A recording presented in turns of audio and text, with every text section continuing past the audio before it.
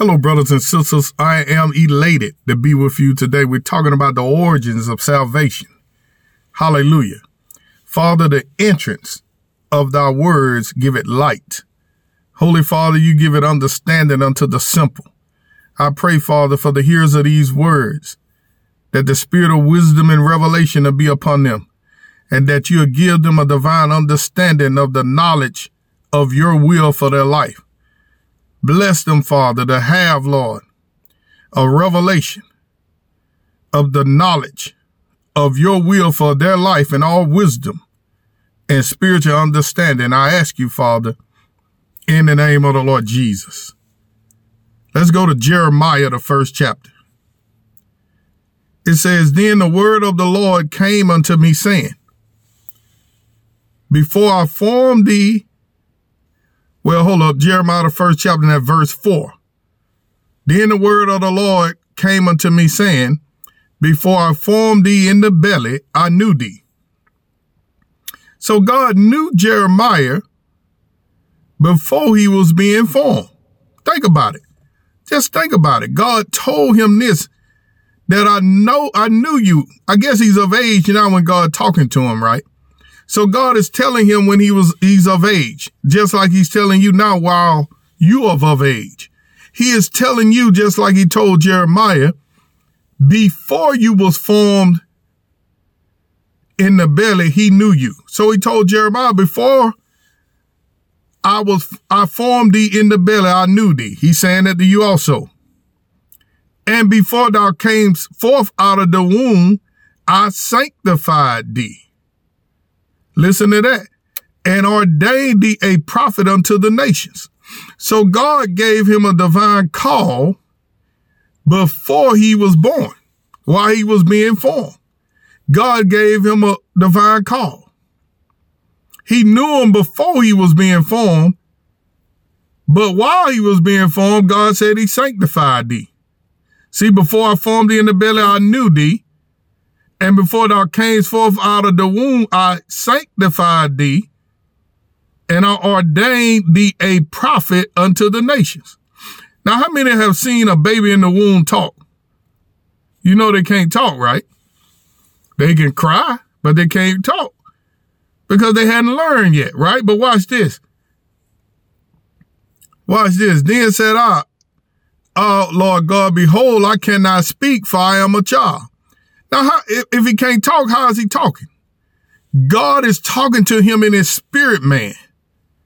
Even before he's communing on the earth, God is speaking to him in his spirit, man, when he's being formed. Isn't that amazing? Think about that. Your little newborn baby, God can commune with him, even though he's a newborn infant. God can commune, and he had a revelation. He knew that he couldn't speak. Check that out. He knew he couldn't speak.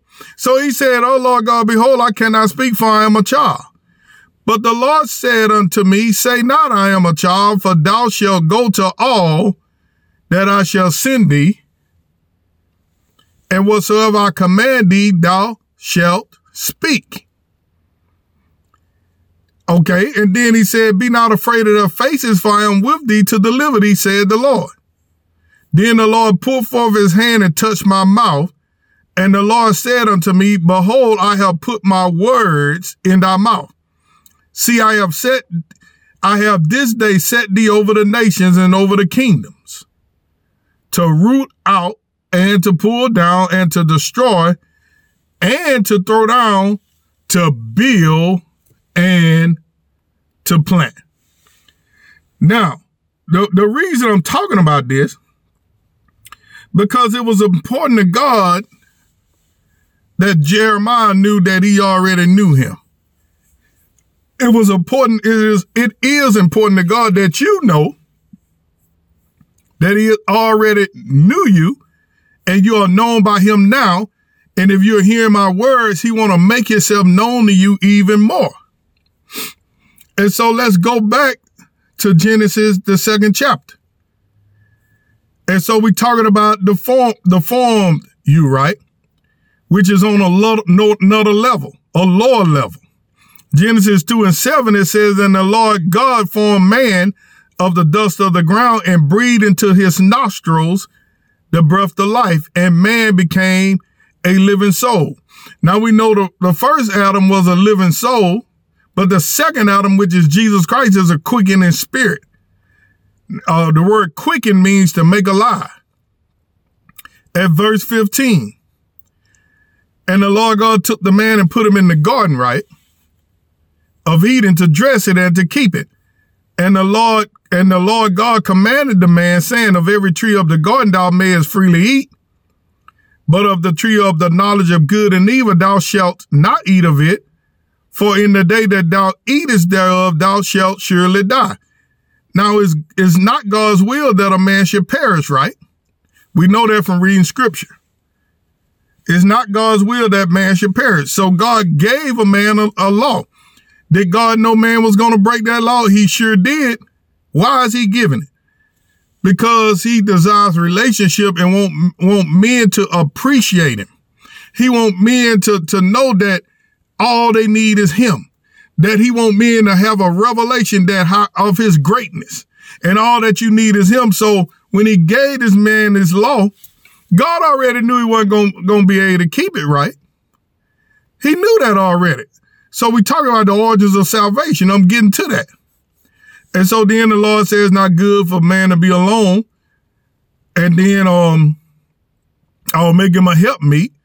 And out of the ground, the Lord God formed every beast of the field and every fowl of that and brought them unto Adam to see what he would call them. Keeping with protocol, God is going to let the name of the things in the earth be whatever Adam calls it. The same protocol today.